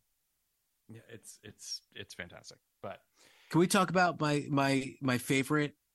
Absolutely. My favorite Ron Shelton Flight of Fancy, I Do What I Want scene. Sure. It's when Raymond needs the money to get into the game, and he goes to rob the convenience store. The guy's like, "Is that you, Raymond?" That guy's name is Marquez Johnson, and he was just a basketball player. He was an actual basketball player, and it's to give him this hysterical, over the top, unexpected scene in the middle of the film. It's the only time you leave the three main characters. I love it so much. I think of that scene all the time. I think it's second to the what's his name, Mike Yama, from Fargo. It's second to that scene, in a scene that you could pull out very easily. Mm-hmm. And maybe you'd think that the movie would run perfectly without it, but there's so much richness to this world by seeing that one particular scene and moment. I fucking love it. It is fantastic because it does. As it's happening, because I mean, obviously it's flirting with danger, it's flirting with violence, but like it's doing it in a way that is just really funny and knowing. And I don't know. It is perhaps the moment in the movie. It's pretty early on, if I remember correctly, right, Kenny? Like it's within the first half hour. Yeah, it's the first game they play. So it's the first game they play as teammates. I mean, it's kind of a moment when you're like, oh, this movie can kind of do anything. You know what I mean? Yes. Like it's and I love moments like that. But are there other things you want to talk about White Man Can't Jump before we rate this and talk about next week's movie? No, I guess not. Great film. The best. Thank you for having me on. Oh my god. Is Digstown really 92 also? Yes. All right. Yeah. No, So it's happening. Digstown's happening. Yeah. Digstown has less of a female presence, but well, listen, I've gotten used to it by now. When there's a movie that has a female character whose name I remember when it's over, I'm thrilled. And so this movie passes that test with flying colors. I mean, Gloria's a great character. Passion Fish fucking rules. If you go look at my rankings of 92 movies, it's kind of like just What's movies number one right now? Passion Fish. Yeah. And then Last of the Mohicans, and like that movie, everybody's hot. But like, where are you doing these rankings? Are they on Letterboxd or something? Letterboxd, yeah. Mm-hmm. And cool. And like I have been pleasantly surprised how many of these movies I've liked, while also being like, they're very, very, very, very guy heavy, and like that gets a little wearing on me after a while. But like this movie, like Gloria's a great fucking character. She gets to play Jeopardy. I'm thrilled. This is a discussion that came up earlier about following your favorite players, and I've always been a little bit different. I'm just breaking in with this now because I had my baby at the time, and I was paying attention to the baby. But I have never been a following, like I like sports well enough. I've never been a following players kind of person. I frequently cannot tell you many players on my favorite teams beyond like the big names. I'm very much into the stories of franchises. Like I'm very into the idea that like the Knicks are perpetually beleaguered and their fans are always depressed. I'm very into the idea that the Maple Leafs will never win a Stanley Cup, just to pick on two teams. God. I know y'all like. I remember in 2003, the NLCS and the ALCS. The ALCS was the Yankees versus the Red Sox. The NLCS was the Marlins versus the Cubs. The Cubs and the Red Sox both went up, I think, 3-1 early on. And you're like, this is going to be a Cubs-Red Sox World Series. If that goes to Game 7, that will be the highest rated television event of all time. Because like, if you were in America, even if you don't follow baseball, you just sort of ambiently know the Cubs and Red Sox at that point in time as these cursed franchises.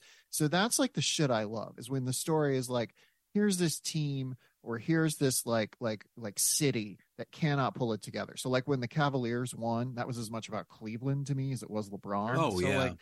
Like I'm fascinated by that as someone who won a lot of geography Bs in middle school. I think that's the in a lot of ways kind of the secret sauce of Major League was choosing the then Cleveland Indians. And just you've seen Major League, right?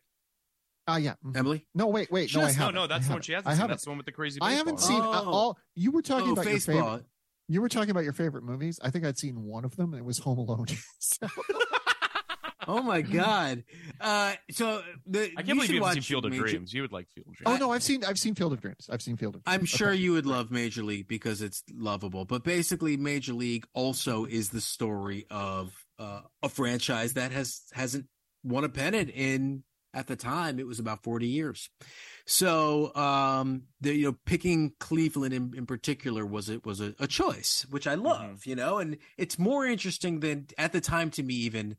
I always found the then Indians and the White Sox a little more interesting than the Red Sox, only because everybody was telling the story of the Red Sox all the time. The White Sox hadn't won since 1919. It was a scandal, and the Indians, I don't think had won. I don't remember. They haven't won since the 50s. They're the current franchise in professional sports that hasn't won the longest. Yeah. Being the losers, because I'm a Mets fan, I'm a Knicks fan, being the losers that no one acknowledges are the losers is a pretty sad situation to be in too. No. Yeah. I love the Clippers for that reason, because every so often they're good, but they're never that good. They're very, very upsetting. I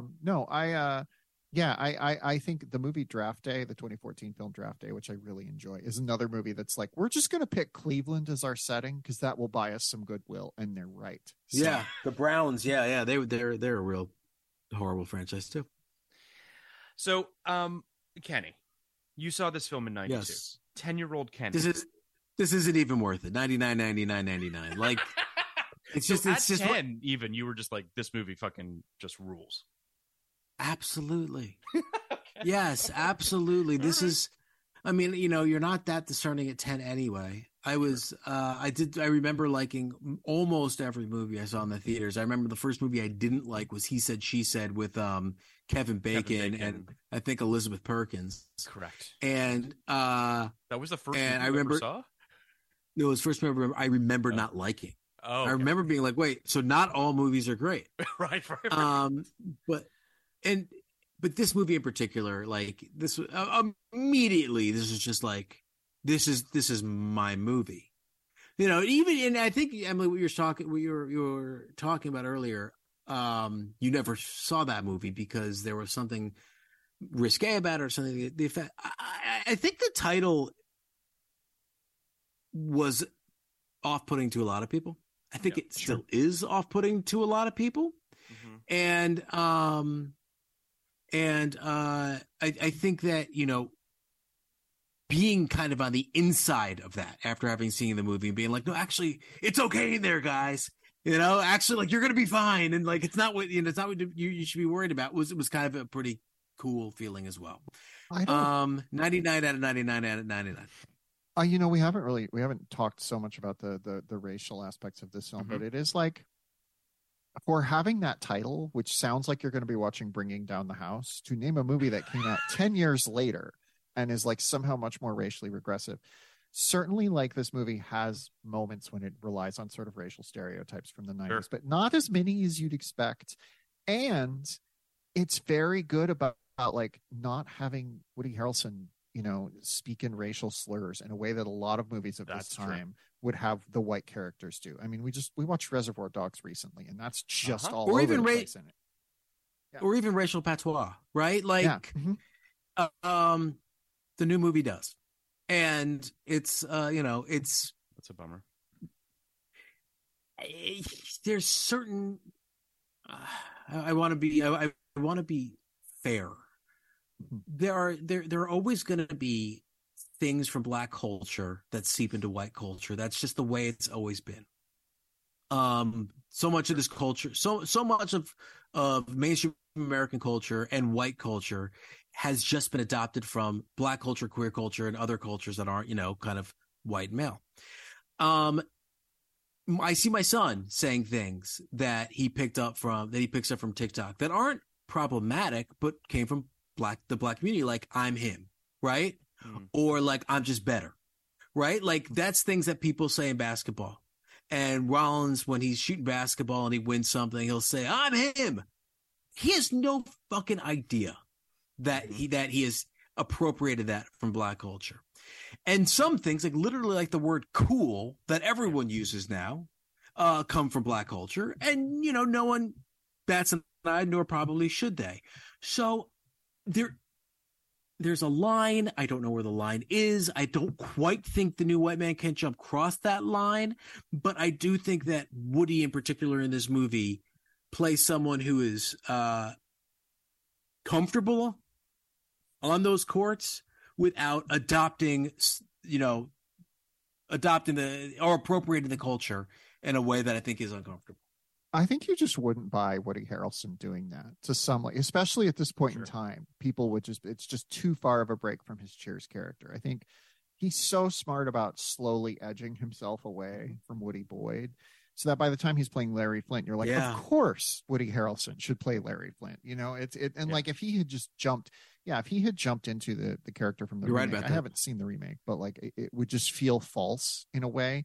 So I do think casting works in their favor. I totally agree, and I do think Natural Born Killers is only a couple years later, but it does go to show that I do feel like, because I remember when that came out and everyone was like, Woody Boyd, a serial killer, like a mass murderer, like, and it's a testament to Woody's talent that you buy him in that role. But that was, to your point, Emily, kind of like, this to Indecent Proposal to Natural Born Killers, like there's a concerted effort to try to slowly get there over the course of a couple years, so that it wouldn't be too jarring to people. But like, you got to hand it to him; he took some pretty big swings early. I mean, Indecent Proposal is literally just what if Robert Redford paid Woody Boyd a lot of money to sleep with his wife, and Woody Boyd was slightly smarter. Like that's Correct. yeah. Love that movie. I mean, played it on Screen Drafts. That's which one? What draft? The Razzies, our draft. No, Indecent. The Razzies. Indecent Proposal wasn't a Razzie, was it? Are you sure? It won Worst Picture, and I played it on our draft. Now, I regret playing it and not playing Color of Night, of course. Well, but you did play Color of Night, and then I just told you vetoed it at 2. I should have played it at 4, and just let Indecent Proposal, take a hike. I can't believe Indecent Proposal was a Razzie winner. That's absurd. That movie. It was. It's crazy. Good. It is. That's amazing. When I saw this film before this podcast, I had it at an 83. I'm now at an 88. I think it's a fantastic movie. Where are you, Emily, on this? I never saw it in 92. My only real understanding of it beyond the it's risque is my wife's dad, when they were little kids, he took her and her little brother to see it. I think because he had in his mind that it was going to be trying to think of a comp like Cool Runnings, okay, like a family sports movie that's also kind of about racial relations, but not really. Mm-hmm. And then of course it was R-rated. And I was asking my wife, how could this possibly, how could he have not known that? And she was like, I mean, I don't think he paid that much attention. And at the time, Woody Harrelson Harrelson was just the nice guy from Cheers. Sure. So I have always had it in my head as this, I kind of got the wrong impression of it. So I was kind of quietly really impressed by it, while also feeling some of it is the stuff with the gangsters is maybe a little needlessly complicated in certain areas. So I came into this at a 75, which is a really strong movie, and I'm going to bump it up to 79 because I like this discussion. I really did like this movie. I think it did kind of take me 30 minutes to realize that it wasn't what I thought it was, which sometimes just happens when you've had all those years sure building something up in your brain. So really good movie.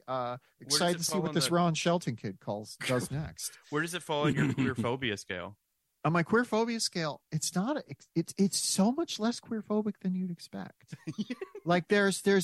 Again, it's that thing where all of this trash talk inherently is constantly flirting with becoming homophobic. There's perfectly fine trash talk that is not that, but it's very much on the dominant scale of, that inevitably will turn into some sort of gay slurs. But it never quite crosses that line. Ron Shelton's really fucking canny about how he uses that material, how he uses slurs. Until Play It by the Bone. Yeah. So I'm gonna give it a 3, just in terms of the movie does have a homoeroticism it doesn't know what to do with, which isn't explicitly queer phobia, but is it is a little bit afraid of that homoeroticism in a way that I think works for the movie. But if I were making this today, it would just be about two guys who fall in love. It'd be great. So Kenny, next week. By the way, yes, I was talking to my friend about the remake, and I basically pitched that to him. I said they should just fall in love. Yeah. Do it. I mean, at least if the movie is about stigmas and basketball, the stigma that white men can't jump isn't really true anymore. So much so that they literally show a white guy dunking in the first basketball. The first thing you see in a basketball scene is a white guy dunking. But there still are stigmas against gay people in sports. Yeah. And I do think that would be a more interesting story, and to do it in a way that's not in a way like this movie that doesn't feel like, look at this white guy rising above. It's this white guy's playing basketball. If it's not, look at this gay person, breaking down barriers, it's the gay person is, one of the ballers of the movie. I think would be fun. But I have always wanted to write a movie about Joe Montana and Steve Young falling in love, because there was that whole great idea. Yeah, I should just do it. I should just be these. Yeah. It's a really good idea. I mean, I don't want to give away what we're working on, but it's not that. But I do think love among teammates is a really interesting idea. And we see it all the yeah. It's a massive, there's massive potential there, and I don't know why other people haven't taken that mantle. But we see it. I mean, we do see it all the time with movies about women's sports, or like the new League of their own TV show. Like it seems to be, obviously WNBA and USWL have huge queer lady fan bases. Phil, I know I'm interrupting your spiel, but it is like, yeah, it is this interesting thing of like queer men in sports is still this huge verboten thing, and like I'm interested to see that. It's getting chipped away at bit by bit, but it feels like we're waiting for a Joe Montana or someone like that to come out and be like, yep, I'm gay. And like, I don't know when that's going to happen. I'm not watching this new season of Ted Lasso, and I understand that Colin has come out this season, and I don't know how they played it, but the mere fact that they played Colin? He's one of the white British guys. Okay. But the mere fact that they played it, right? Yeah. I think in and of itself is a little regressive at this point. Yeah. And I think that that's kind of the next wave, is to not even have to play it. I mean, definitely acknowledge it, but not have to play this idea of the first, and just kind of play it as, part of the fabric. I think would be really interesting, and nobody's doing in men's sports, like, period. Now that I work in television, I don't say mean things about other television shows, but after the scene where Ted Lasso talks about Colin coming out, I had a lot of words. I just had a lot of things that I said to my wife in the privacy of our own home that I will never repeat. You wouldn't express those. You wouldn't. I would never express those. Making television is hard, and we all make creative compromises. Making television's very hard. I do talk shit about other shows, but I have not seen this season, so I can't say I watched anything. the first episode of this season and was like, I think I might be done with the show. But I mean, listen, who knows? I've worked one day in a writer's room, and I'm here like, listen, everybody, here's how it is. That's how it is. No, I've covered the industry for long enough to know it's fucking difficult and impossible. So sorry, Phil, do your thing. No, so next week, Kenny, we have Carrie Galogly and Bart Nickerson on to talk about one of your favorite actors, the man you predicted to win the Academy Award. Oh, my boy. We are talking Encino Man, Kenny. I am curious about your thoughts on this movie. That's too bad. And I'm also curious, honestly, what are your Pauly Shore thoughts? Do you have Pauly Shore thoughts? First of all, I don't know if you saw Carrie's in the news today. She is. Mm-hmm. She's yes, on deadline. New job. Mm-hmm. My Pauly. All right, of course, I have thoughts. I have thoughts on everything. I like every other writer in Hollywood. I do the IP mining shit. Sure. So I had a meeting at Disney a little while ago, and wanted to go in, armed with some IP ready takes. And so I'm looking through their catalog, and one movie I think might be IP ready for a modern take is Encino Man. So I rewatched Encino Man. So I watched. So the point is, I've watched Encino Man within the last few months, 2 years. Okay, 2 years. 2 years. It's probably two years ago when I did this, but and so I have thoughts on the movie, which is that it's lovely and charming. Brandon Fraser is very good looking. I like Sean Astin in it a lot. I've started to kind of accept that I like him as an actor, even though there's something about him that just like I feel like I'm not gonna like him because I don't really love his adult persona that much. Like I didn't love him in Stranger Things and whatnot, but until he turned into a grown up, I really think he's a great actor, and I think Fraser's great. And my feelings on Pauly Shore are like, I like Pauly Shore. I really like I like Pauly Shore's vibe. I like someone who's doing things other people aren't. No one else is really doing. I kind of buy him as a real person in this particularly weird Encino world. He's a lovely guy in the movie. He's a sweetheart. He's usually a sweetheart. That's his thing. He's usually a sweetheart in his movies. Just a well-meaning, airhead. Yeah. And I don't know if you know the other funny thing about it is, do you know in England this isn't called Encino Man? Yeah. What's it called again? It's called California Man. And I was with this British guy and he was telling me about California Man. He's like, ever seen the movie California Man? And I assumed it was some ridiculous British movie, but it's California Man in England. So it's cool. I'm happy you're doing this movie. Just very quickly, in terms of crazy titles, my favorite recently that Emily and I did, we did an episode on Hard Boiled. And Hard Boiled, I don't remember what country it was. Emily, maybe you remember, but it's known as Captain Supermarket. Yeah. No, that's Army of Darkness. Oh, sorry, that's Army of Darkness. My apologies. Captain Supermarket. Captain Supermarket. I think that's Japan. I believe in Japan it's known as Captain Supermarket. Funny. Yeah. You want to hear my pitch? Oh, sorry, Emily. No, go for it. Go for it. You want to hear my pitch for the Encino Man reboot? Sure. Let's do it. All right. Encino Man is now a professor of anthropology at a college and hiding out and not telling anybody of his Encino past. And some kid, digs it up and tries to blackmail him with it. Sure. Like Don Draper, some little Pete Campbell figures out that he was that he was once an Encino Man and tries to blackmail him with it, and Brendan Fraser has to try to. It does seem like his professorial life. Well, because now with Brendan and Key winning, we'll never get him now. Well, but I actually wonder if you will. Like, I actually feel like both of them kind of want to do something with Encino Man. I don't know what they're going to do with it, but I feel like that. It would be amazing if they did it together. If Key was also like another professor at the school, the only one who knew his true story. It's a good show. It's a good show. It's probably more of a movie. It's probably more of a Disney Plus. But I do think that. If you're listening, Bob, give me a call.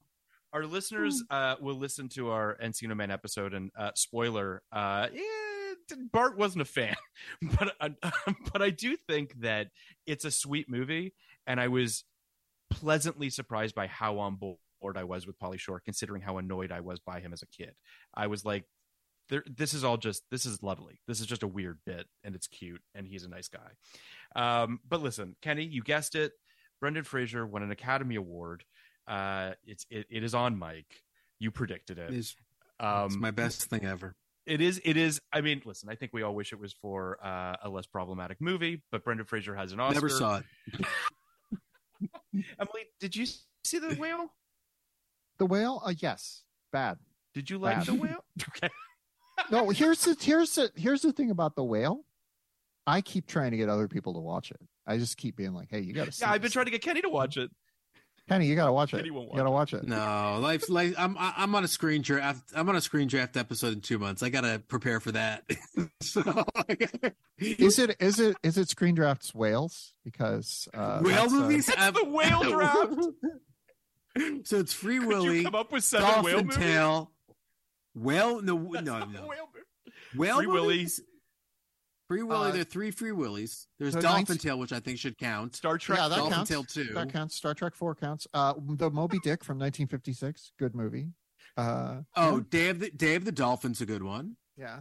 The Mike Nichols movie, probably a preemptive number 1. Flipper. Yeah, if you go dolphins, whales, and porpoises, I think dolphins and porpoises are whales, so you're fine. You're absolutely. That's right. Fine. That's what I'm saying. Whales and porpoises. When that draft happens, that we've hit the stems and seeds. They did do a crocodile and alligator draft. And what's so great about that draft is it's Crawl, Lake Placid, and then like 5 weird Australian movies. I was talking with Clay Keller when I went and saw Damien Chazelle's Babylon, an objectively perfect movie that everybody loves, and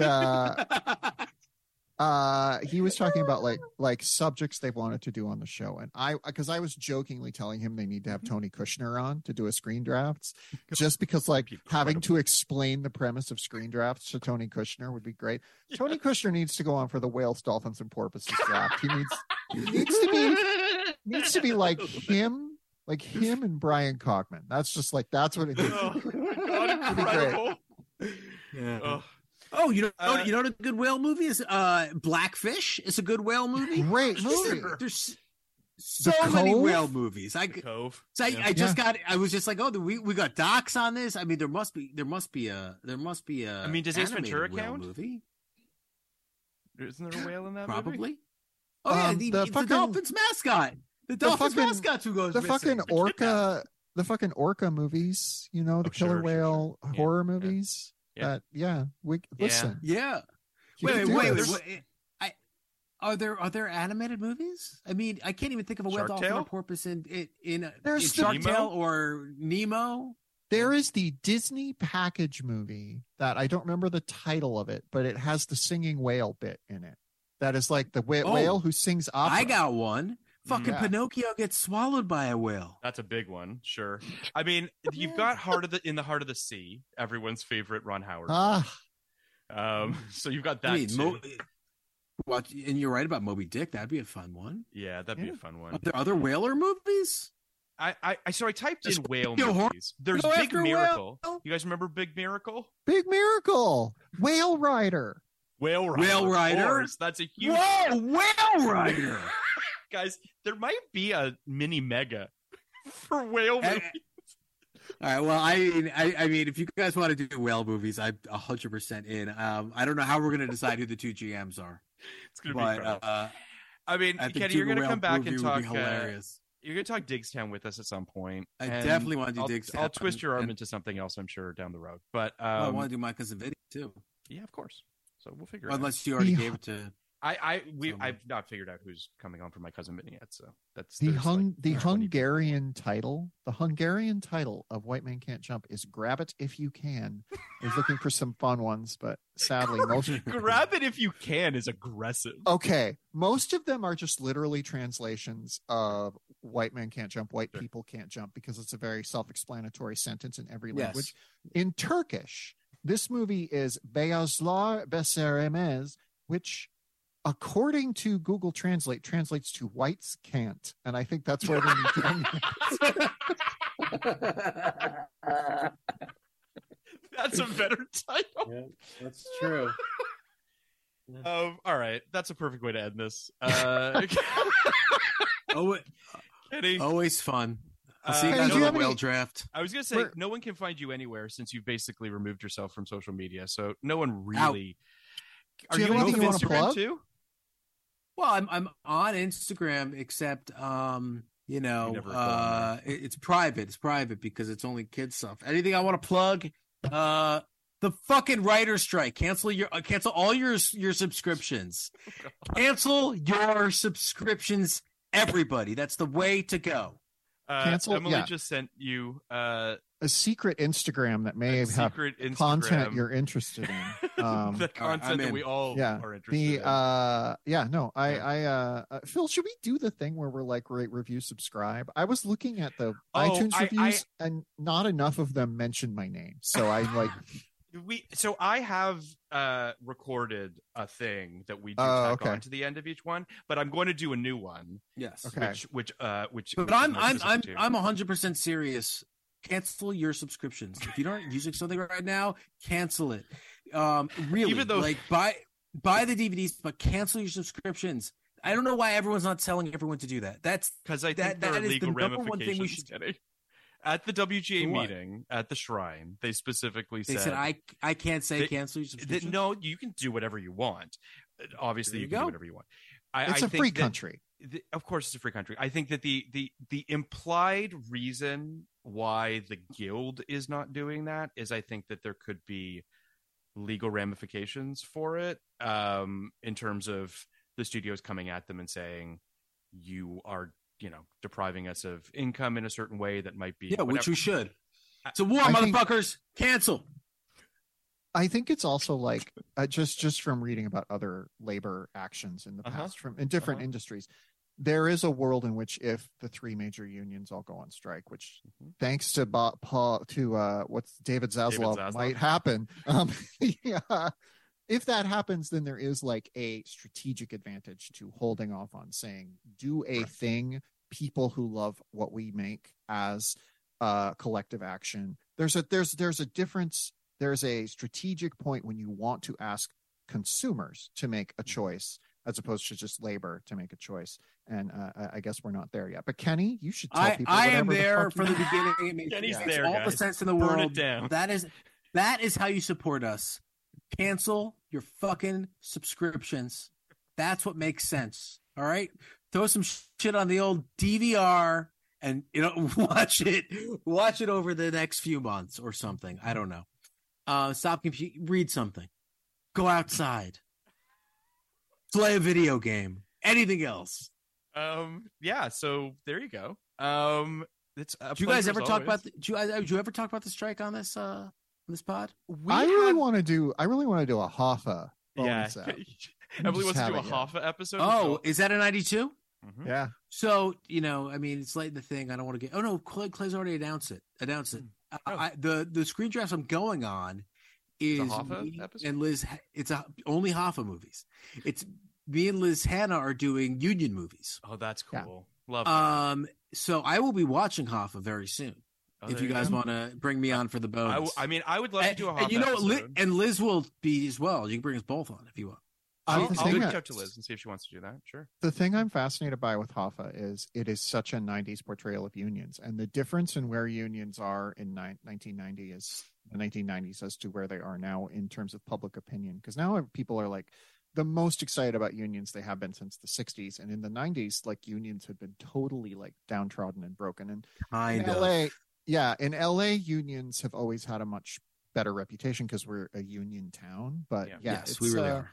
In 92, so it's definitely an interesting. Also, Jimmy Hoffa, there were some things about that guy that weren't great. Wasn't great. Didn't seem like the best guy. I don't know. Have you seen the Obama's movie American Factory? I have not yet. That's a pretty bleak picture of where unions are right now, in my opinion.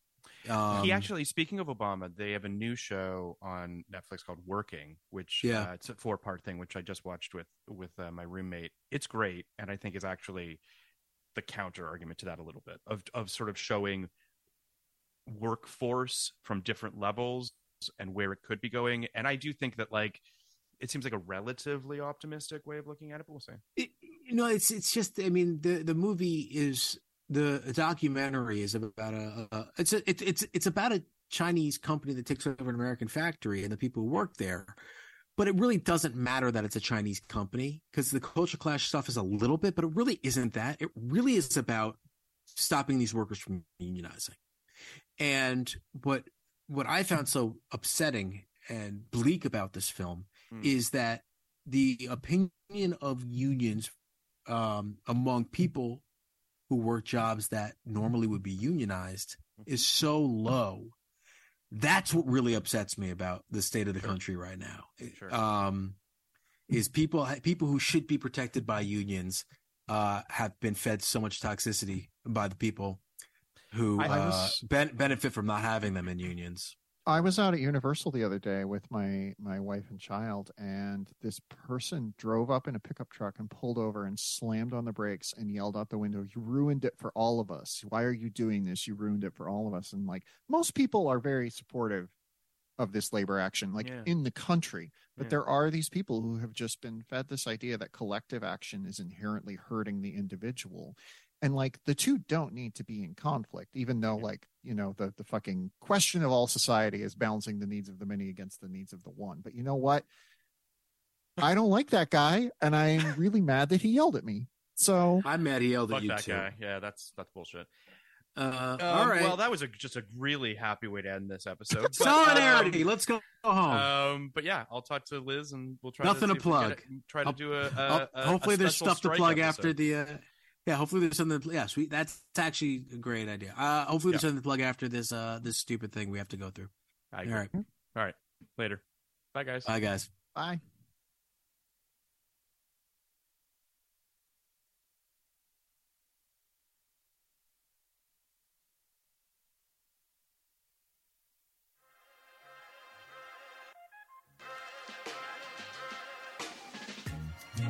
Podcast like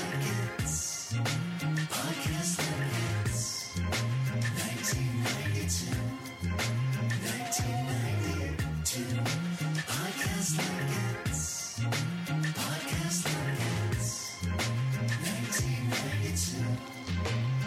1992.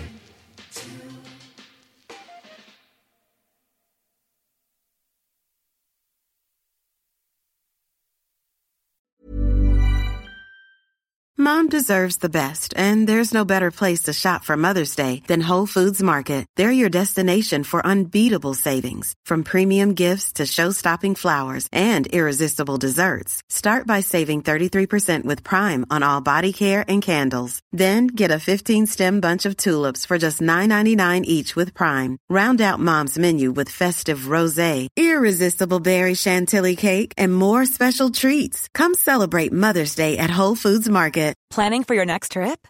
Elevate your travel style with Quince. Quince has all the jet-setting essentials you'll want for your next getaway, like European linen, premium luggage options, buttery soft Italian leather bags, and so much more. And is all priced at 50 to 80% less than similar brands.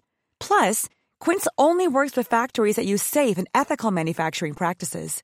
Pack your bags with high-quality essentials you'll be wearing for vacations to come with Quince. Go to quince.com/pack for free shipping and 365-day returns.